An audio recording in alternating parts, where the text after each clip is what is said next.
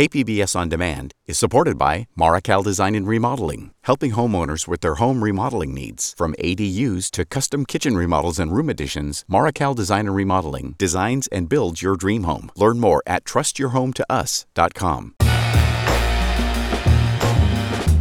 This week on KPBS Roundtable, two water agencies want to leave the San Diego Water Authority to buy cheaper water, but opponents say it will only increase bills for the rest of the San Diego region. It's being dubbed the county's water divorce. Well, they'll say they're fed up with paying the ever-increasing water rates that they see happening at the San Diego County Water Authority. Plus, an investigation found questionable payments to board members of the Ramona Cemetery District. There is very little oversight of special districts in the state and in San Diego County. Don't go anywhere. Roundtable is coming up next.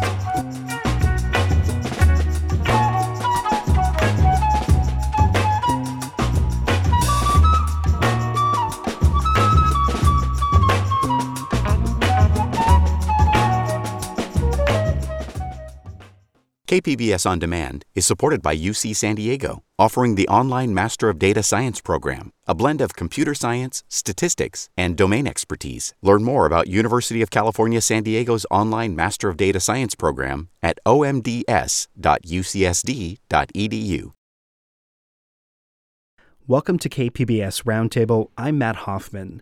San Diegans might soon see another increase in their water bills. This one would be tied to two North County water agencies wanting to buy their water elsewhere.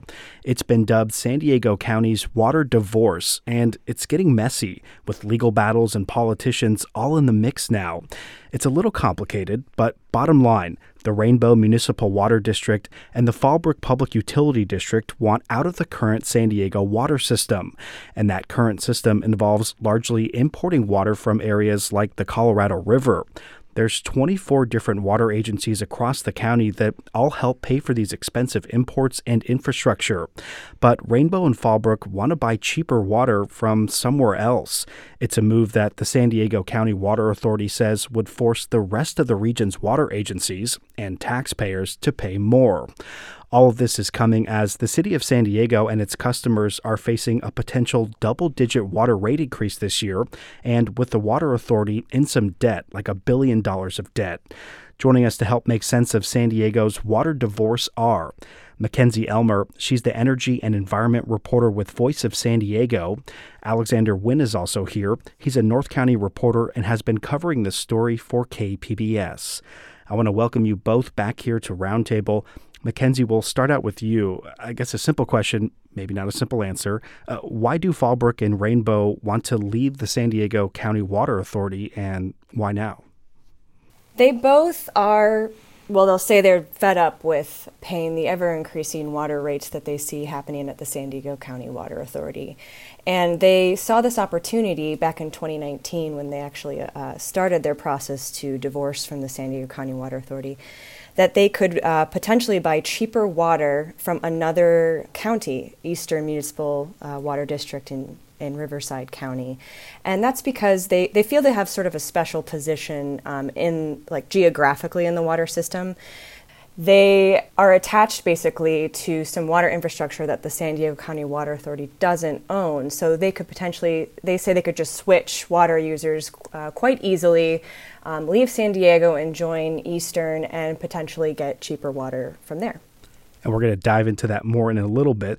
But Alex, we know that there was a vote last month to allow Fallbrook and Rainbow to actually leave the County Water Authority. And a reminder, that's the 24 partner agency that we were talking about earlier.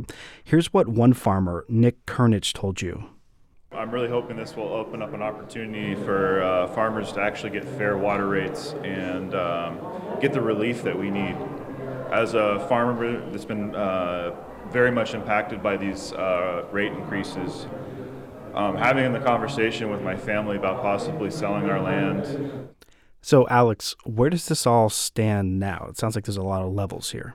Yeah, well, right now, everything is still kind of in the air. Voters of Fallbrook and Rainbow will still need to vote on this issue, and that vote is happening in November.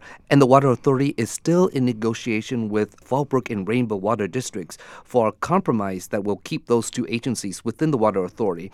And if the voters decide to stay with the water authority, well, then everything is kind of moot. And Mackenzie, is there anything else that you want to add there in terms of where you see things as they stand now? I think whether negotiations are on or off, it depends on who you ask. They've been saying that they've been having conversations, but there's some, as they've called it, a gun being pointed to Rainbow and Fallbrook's head by way of a state legislative bill that we're going to talk about later. But it seems like there could be a chance that the Water Authority might offer them something that they would potentially agree to and stay. But it sounds like they're all just kind of sick of each other at this point. And so we know that these two districts, Fallbrook and Rainbow, they want to leave to save money on their water. But Alex, if they were to go up to Riverside and get water from there, how much are we talking about in terms of savings? Well, according to the LAFCO independent analysis, Fallbrook and Rainbow could save an estimated $7.7 million a year by switching to Riverside Eastern Municipal Water District. Now, there are some caveats to that.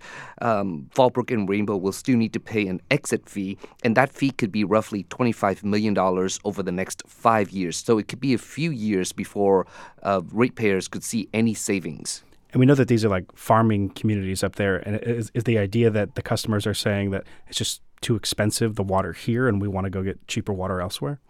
Essentially that San Diego County as a whole pays higher water prices than the rest of California. And it's because of a lot of the infrastructures that San Diego County Water Authority has built over the last 30 years.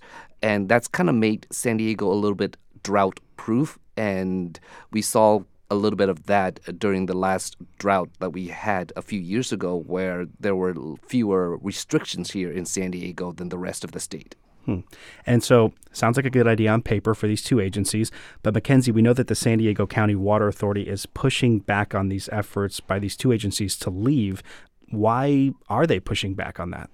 Well, there's a couple of reasons. They have a lot riding on this, like you said. It's actually, I think the Water Authority is facing more than $2 billion debt for all of that infrastructure they built. They built huge reservoirs. They lined a canal. They cut a deal with farmers in Imperial Valley to get some very precious and safe water from the Colorado River through them.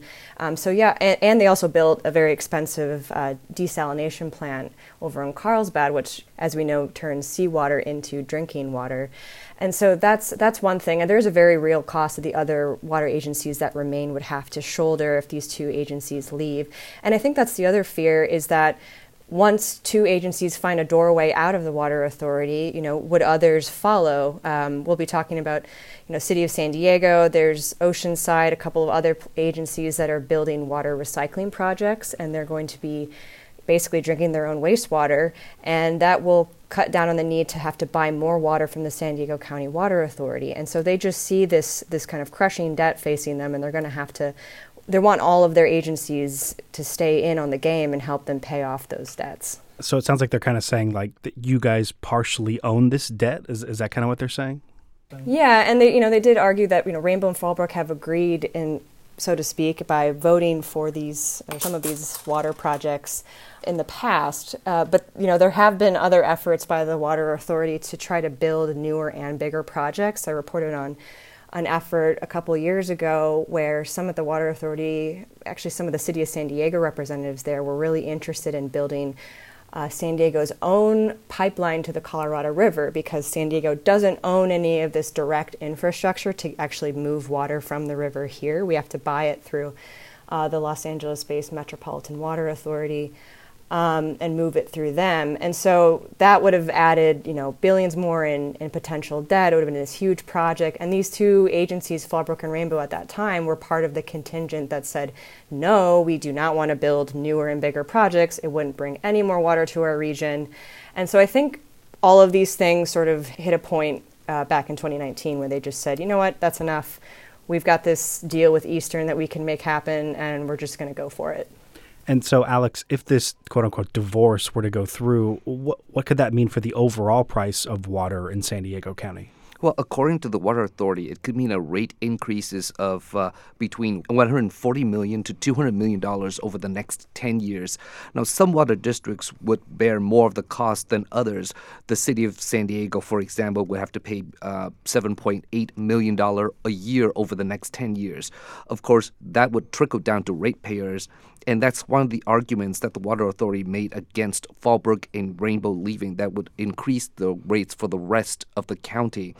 And it's an important point to make for a lot of ratepayers in other parts of the county, is that even though during the water crisis, the drought crisis, San Diegans saved more water than they did previously, but their rates still went up, and that's because of these infrastructures that the Water Authority are building or built.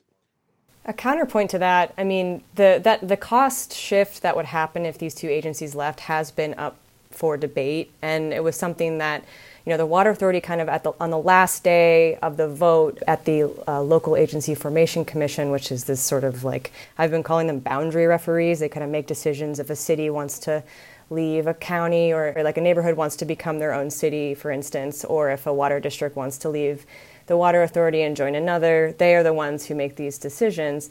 And they, did a bunch of analysis on this. They hired an economist. They studied this for 3 years, and they came up with a much smaller number that the cost shift would be onto the other agencies. And Rainbow and Fallbrook have been arguing, for City of San Diego water customers, it'd be an extra $1 per month on their bills. So the numbers are sort of in contention right now and probably going forward. The other thing, too, I wanted to mention is Rainbow and Fallbrook have been arguing that, well, the Water Authority, in their huge package of building all this infrastructure to protect us from drought, they failed to actually build or left it kind of last on the list, a set of pumps that would actually pump water up to North County in the event there was a large earthquake or something. So that's what LAFCO did. They looked at the cost of that unbuilt infrastructure, added it as kind of a credit to these two agencies, and said, well, that brings down the cost that everyone should have to really shoulder for them leaving. So I haven't really seen the math behind the Water Authority's potential costs that they've been saying. So I think it deserves a deeper look. And Mackenzie, in addition to the actual cost of water, there seems to be this underlying theme of power here, maybe voting power, but also the power of smaller communities, kind of coexisting with the bigger ones. Does that factor into any of this?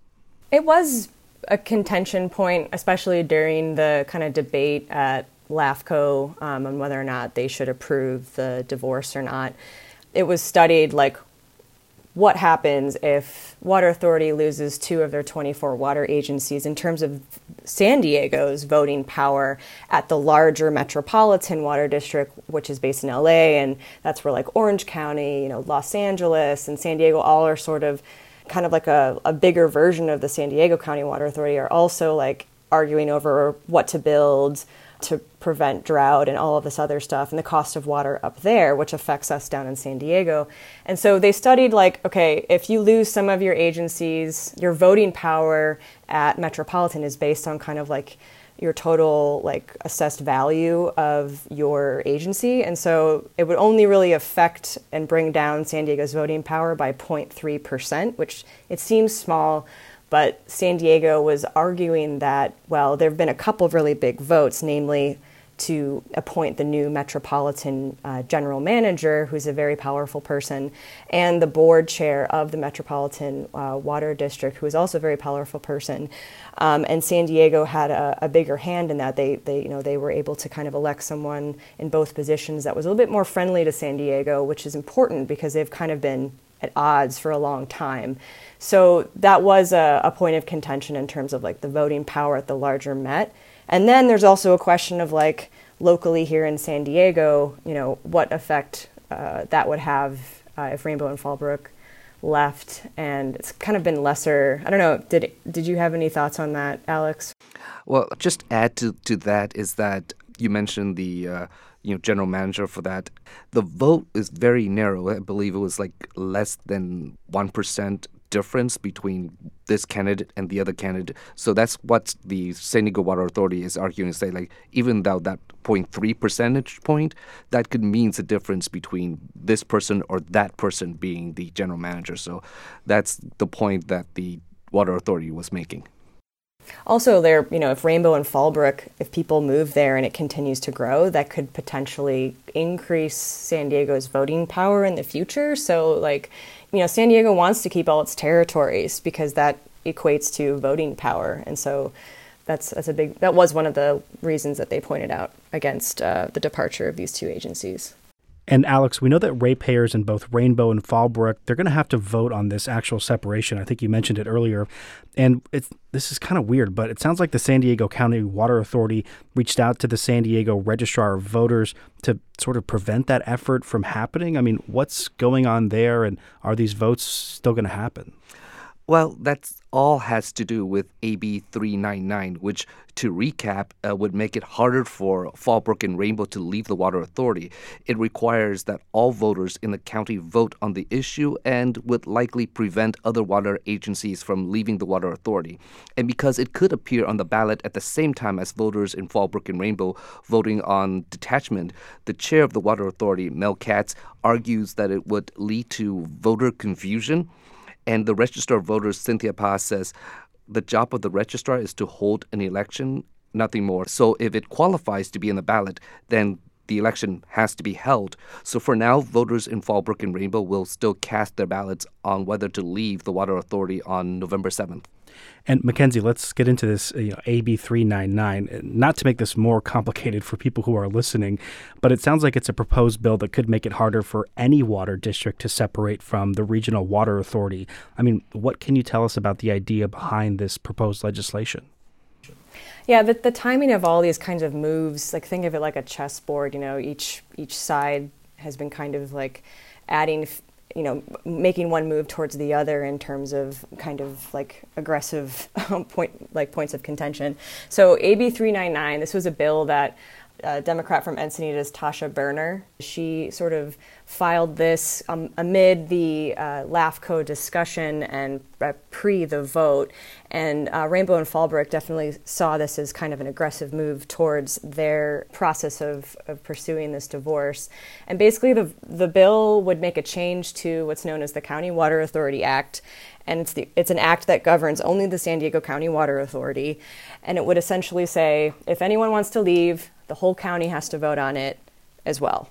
So that de facto sort of strips LAFCO, which is this other body that I described, that they're supposed to be the boundary referees. They're sort of selected by the state of California to make these kinds of decisions. It would add a whole other pretty big vote of everyone in the county to also sign off on these two smaller water agencies leaving, and therefore it would probably be much more difficult to get it passed. And then you were kind of talking about this as maybe a game of chess. Alex, the Water Authority has filed a lawsuit about all of this. I mean, what does that allege, and what's the status of that? Well, the lawsuit was filed Monday, and it alleges that LAFCO did not follow proper procedures before allowing Fallbrook and Rainbow to leave the Water Authority. And not to get too much into the weeds, but it alleges that LAFCO used outdated numbers for its analysis, and also that it did not perform a CEQA analysis on those two agencies leaving. Now, invoking CEQA, and for those who don't know, that's the California Environmental Quality Act, is interesting. The Water Authority says that because its water doesn't come from the Sacramento Bay Delta area and eastern municipal water in Riverside does, it would negatively affect the Delta smelt, which is critically endangered. And Mackenzie, before we go any further, we've heard the term LAFCO mentioned a few times. They're some sort of boundary agency, right? I mean, what role do they play in here? Are they the ultimate green lighters or the people that would put up the red light? According to current law, yeah, they are. I mean, they I wrote a little story about them, and they're called little legislatures almost. They're sort of this agency that doesn't really come into the limelight until it does, until there's something like this where people are trying to change their boundary lines for some kind of either a special district like water, or like I said, if a city, for instance, La Jolla, they're interested in becoming their own city, so they're going to have to pursue that process through LAFCO as well. They're just these kinds of boundary referees that make these decisions. And ultimately, LAFCO did vote to allow these two agencies to leave the Water Authority. And we know that here LAFCO stands for the San Diego County Local Agency Formation Commission. And Mackenzie, Alex mentioned this a little bit earlier, but San Diego, as well as much of California, has seen a long-standing drought over the last decade. How would you characterize things today? I think we've had you on here before where people have said San Diego was more prepared, but are we in a drought today? I just checked the drought monitor, the U.S. drought monitor, and we're not like in a official drought, but that's just because we've had an amazing rain year. We've had like 33% over average rain and therefore snowpack, and therefore just like water also in the soils, and kind of like so people need to use less water and buy less water in these kinds of wet years. But as we know with California, especially with water, it's feast or famine. So we'll definitely probably see serious drought conditions again. It's going to come again, and so we'll definitely be challenged by this into the future. And it sounds like, Mackenzie, too, that we have a new agreement with the Colorado River, or like pulling water for there, whether that be more or less. We know it's a major source of water here, but what do we know about that new agreement? It's a temporary agreement that the basin states eventually made, and it is basically California agreed to conserve more water into 2026 when some really big, serious renegotiations on the Colorado River, which provides most of San Diego's water, can be had. They can hash it out over a series of other talks. But there's no impact really to San Diego. The people who are bearing the biggest brunt are farmers over in Imperial Valley. They've agreed to conserve more water on their farms in exchange for some money from the federal government in order to do some conservation projects and pay for all that infrastructure that makes it easier to farm with less water. And just to note, that's part of why San Diego made this huge deal with Imperial Valley to try to, protect the region from drought. It's because Imperial Valley historically has just earned the highest, what's called the highest right on the river, on the Colorado River. So they have basically when the Colorado River experiences drought and we need to cut back on water use, Imperial Valley is one of the last to be cut back, even though they're the lowest geographically on the river basin.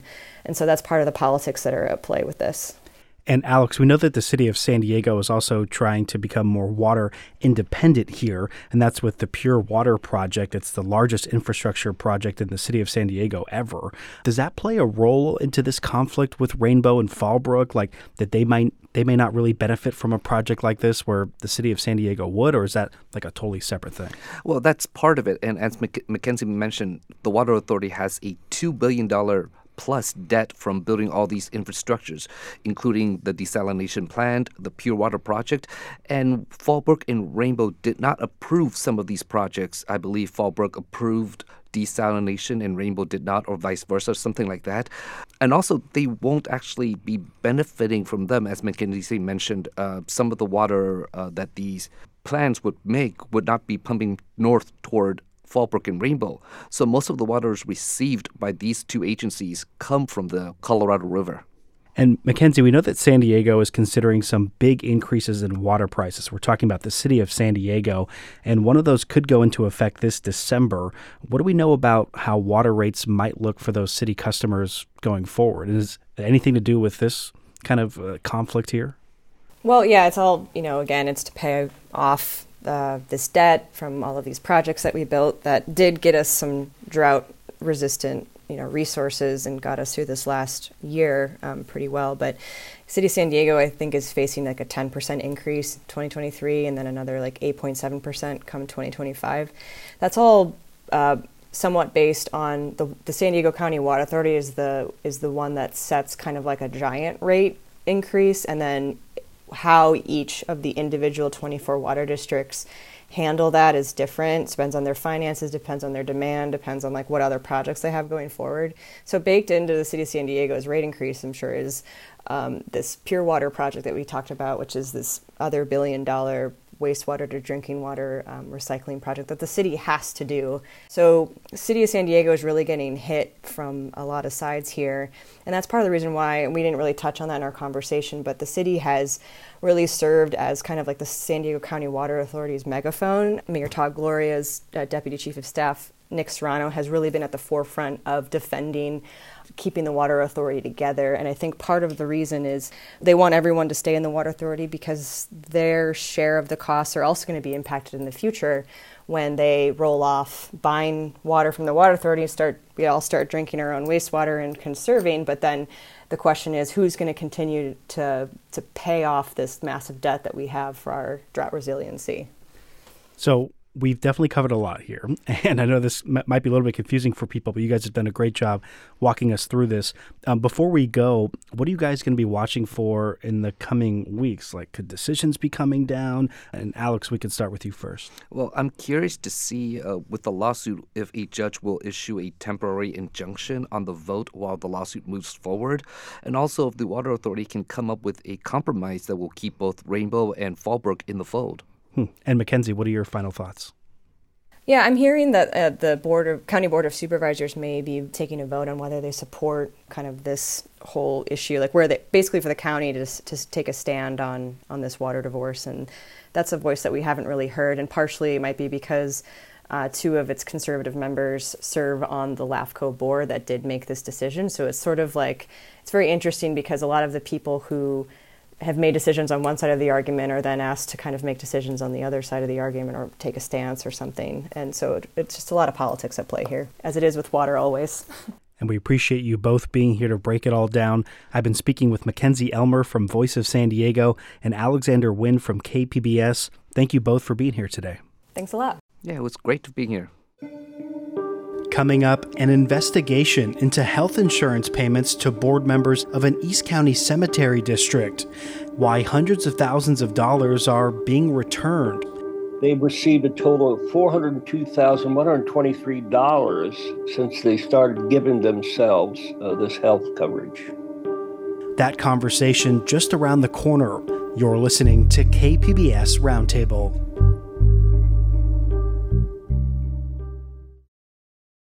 KPBS On Demand is supported by UC San Diego, offering the online Master of Data Science program, a journey through computation, data analysis, and real-world applications. Learn more about the online Master of Data Science program from UC San Diego at omds.ucsd.edu.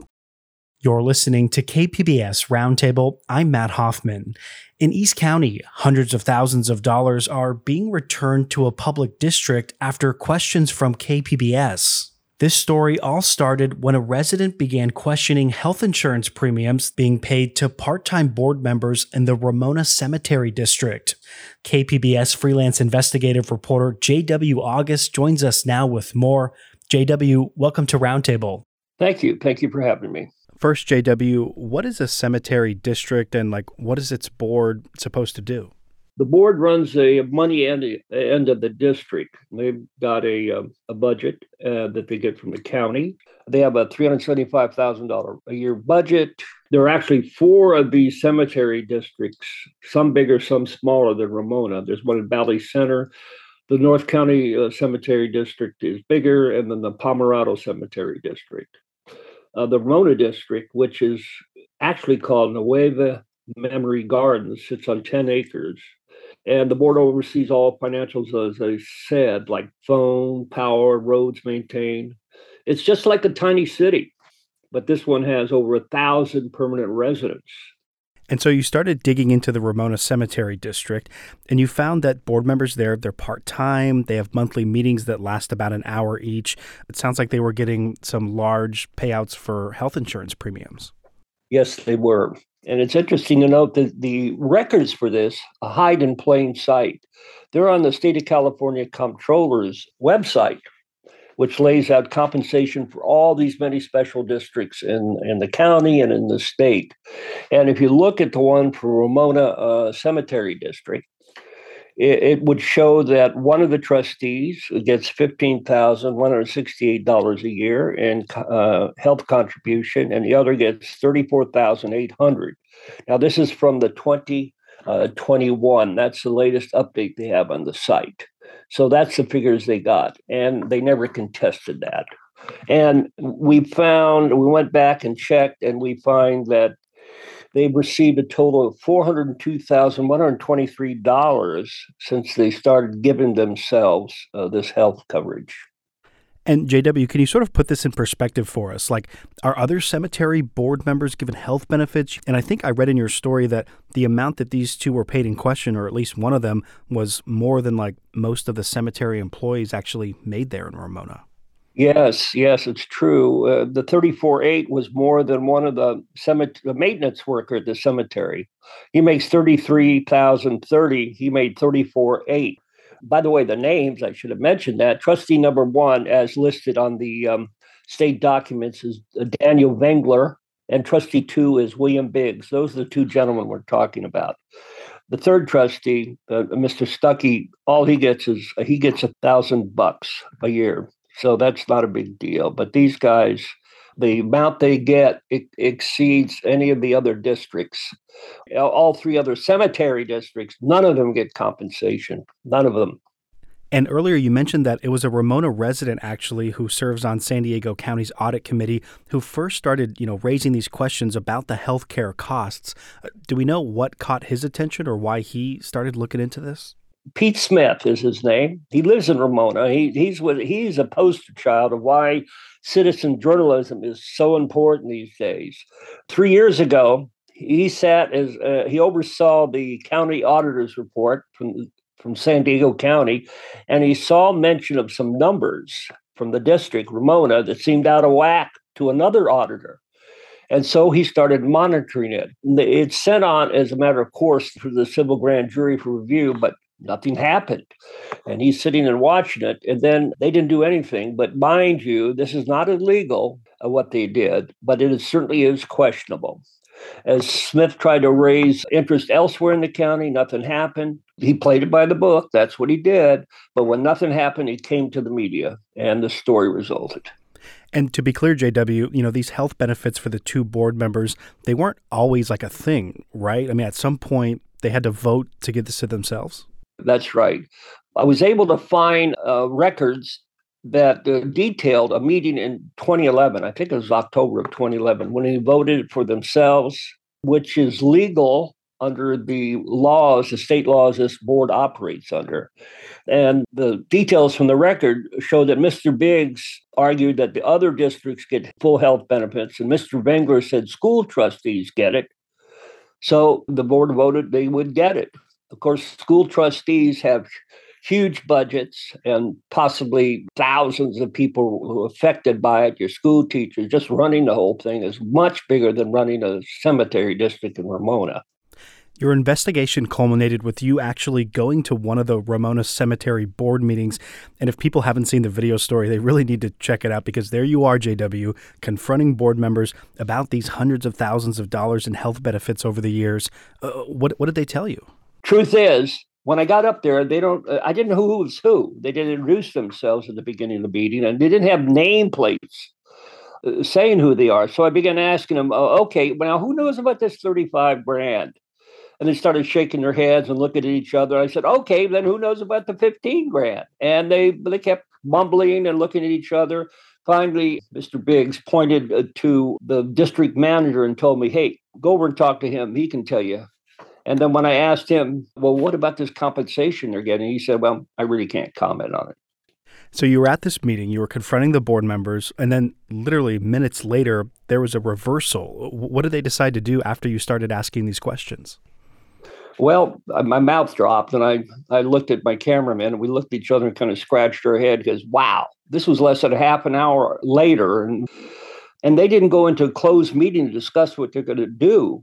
Clearly, that Mr. Vengler, the man that gets the $34,800 a year, his wheels were spinning. He made a proposal to cut the health insurance, put it on the agenda for the next board meeting, which we would attend. He also pointed out the salary the workers were getting less than Vengler's health compensation, so he proposed a 5% raise right then. Then, in another twist, the board decides to call a special meeting, and that's in mid-August, and that ultimately resulted in taxpayers getting back hundreds of thousands of dollars. JW, do we know why one board member decided to pay back like more than a decade of health benefits? He never said why he paid it. There was no mea culpa at all. But it's kind of interesting how what evolved. I had arrived early at the meeting, And the district manager came over with a copy of the check he had written because I'd said to the district manager, I need some proof. I need to see this check's written. Not that I don't trust you guys, but I'd like to see it. So he gave me the piece of paper with 2 checks printed on the total, the amount that Bengler paid back. We took shots of the checks on camera. I wanted to keep it, but then Bengler arrived, and the district manager told him I had shown him a copy, and he was really upset. He said the check that was payable to the district was private, that it can't take pictures of it. I had to come over and look at it, and he demanded a copy of the checks back, and I figured, well, I got video. I gave it back to him. And so how much did that one board member end up paying back? I mean, he was the one that had the largest amount of payouts, right? $323,000, I believe. A big chunk of change. A lot of money. And for a moment, JW, let's sort of get into your reporter's notebook, a little bit behind the scenes here. How does an investigative story like this, go from a tip to something that actually gets published? In this case, this specific story, there is a core group of seasoned investigative reporters in our community, and we talk to each other behind back channels.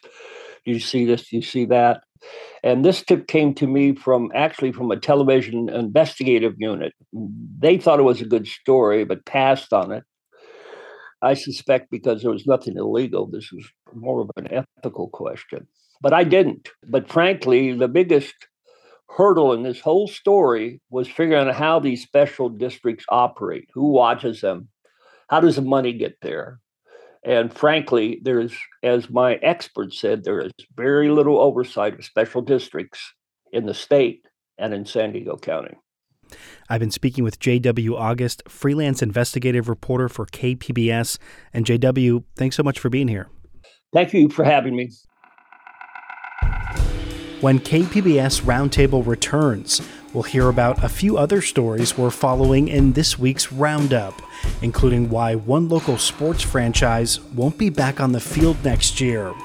You're listening to KPBS Roundtable.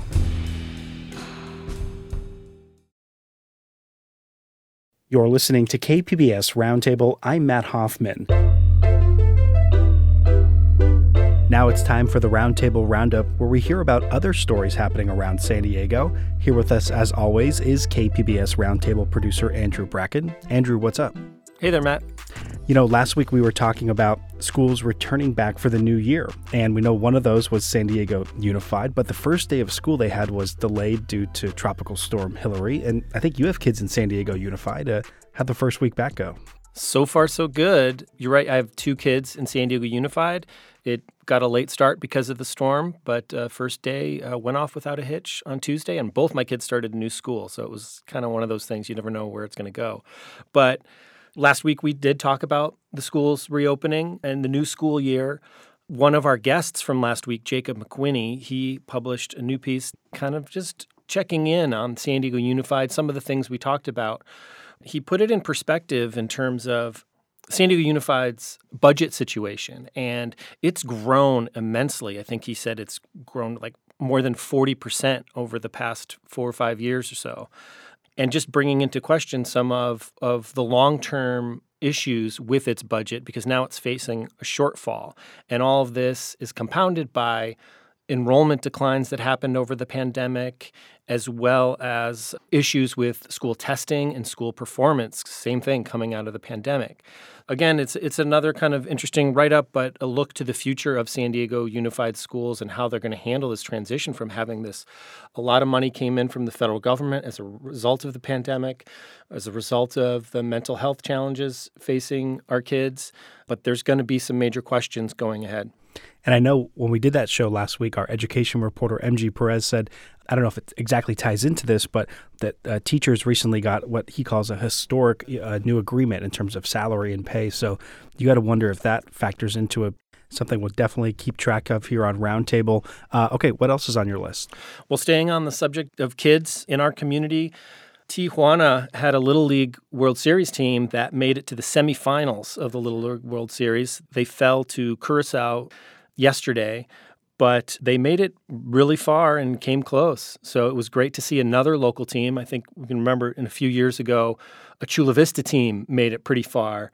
But it's always nice to see one of those teams with the kids just doing so well and, getting all that attention on ESPN is really exciting to watch. Yeah, I remember we had Gustavo Solis on. He was talking about kind of covering them, how they achieved basically celebrity status down there, and how their run here, even though he was saying that they had an uphill battle, but he was excited to see where they go. But still, they won the national title in Mexico, so something that they can definitely keep their heads held high. Really cool story.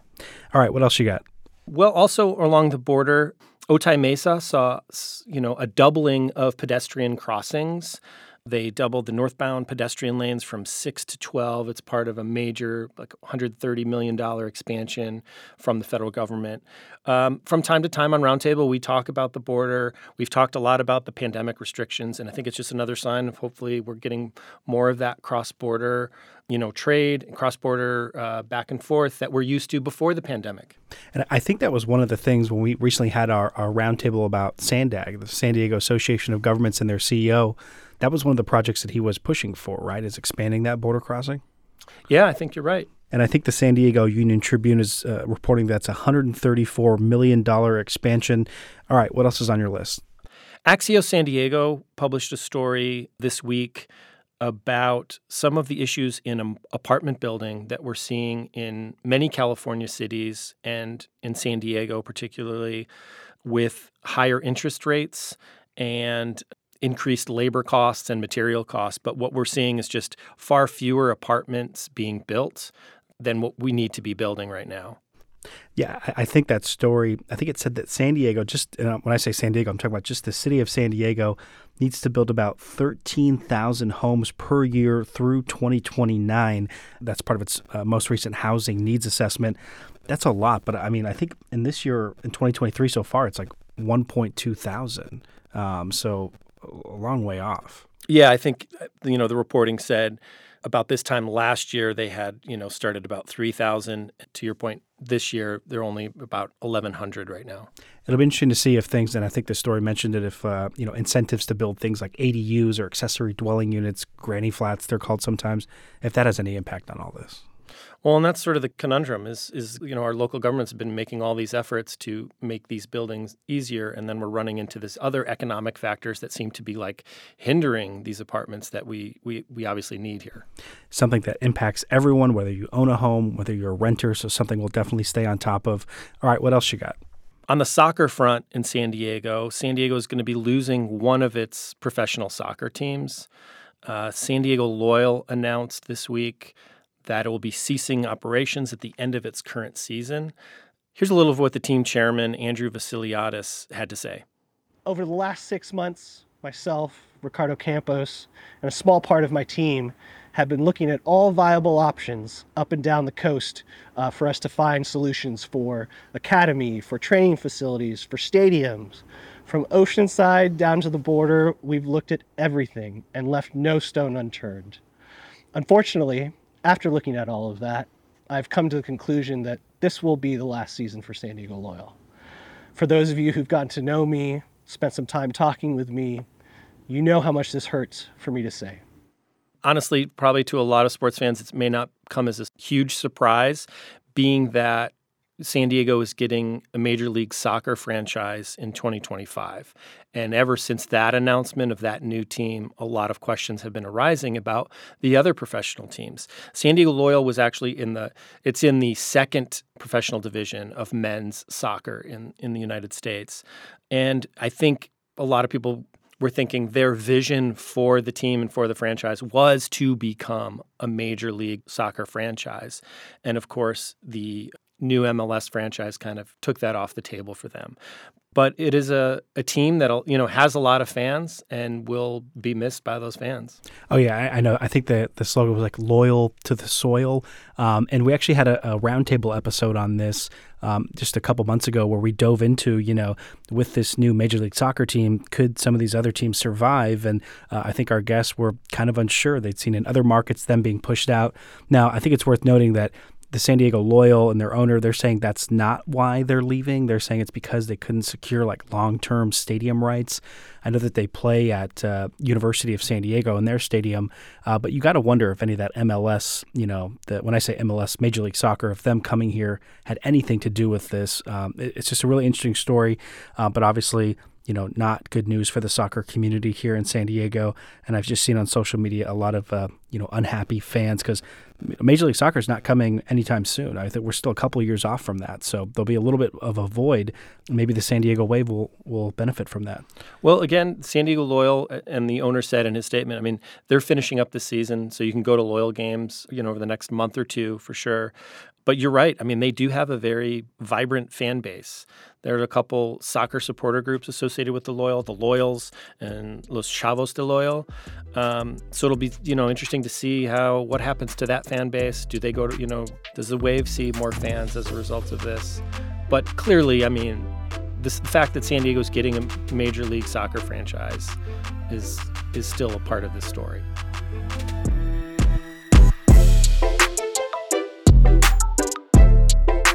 And it sounds like you got one more story on your list.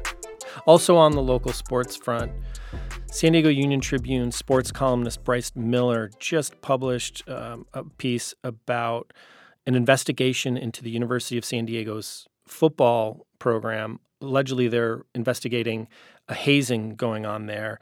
This is something that I think has come on the radars of more colleges and universities. Northwestern University, outside of Chicago, recently fired its head football coach as a result of hazing in their culture, in their program.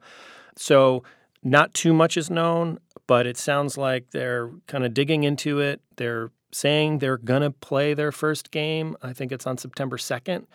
But who knows where this is going to go, and it's sounds like potentially pretty serious accusations here.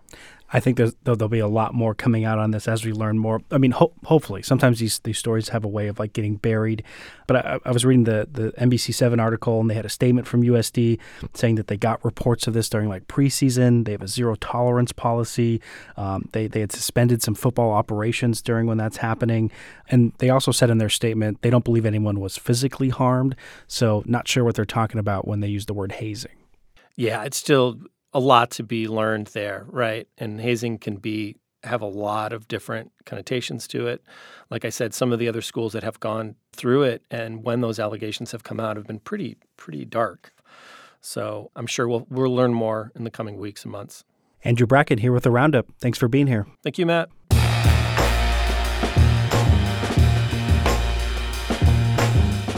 That's going to wrap up this week's edition of KPBS Roundtable. If you have any thoughts on our show, leave us a voicemail, 619-452-0228. You can also email us, roundtable@kpbs.org. If you missed any part of this show, tune into the Roundtable podcast wherever you get your podcasts. Roundtable airs on KPBS FM at noon on Fridays and again on Sunday at 6 a.m. Roundtable is produced by Andrew Bracken, and Adrian Villalobos is our technical director. I'm your host, Matt Hoffman. Thanks so much for being here with us. Have a great weekend.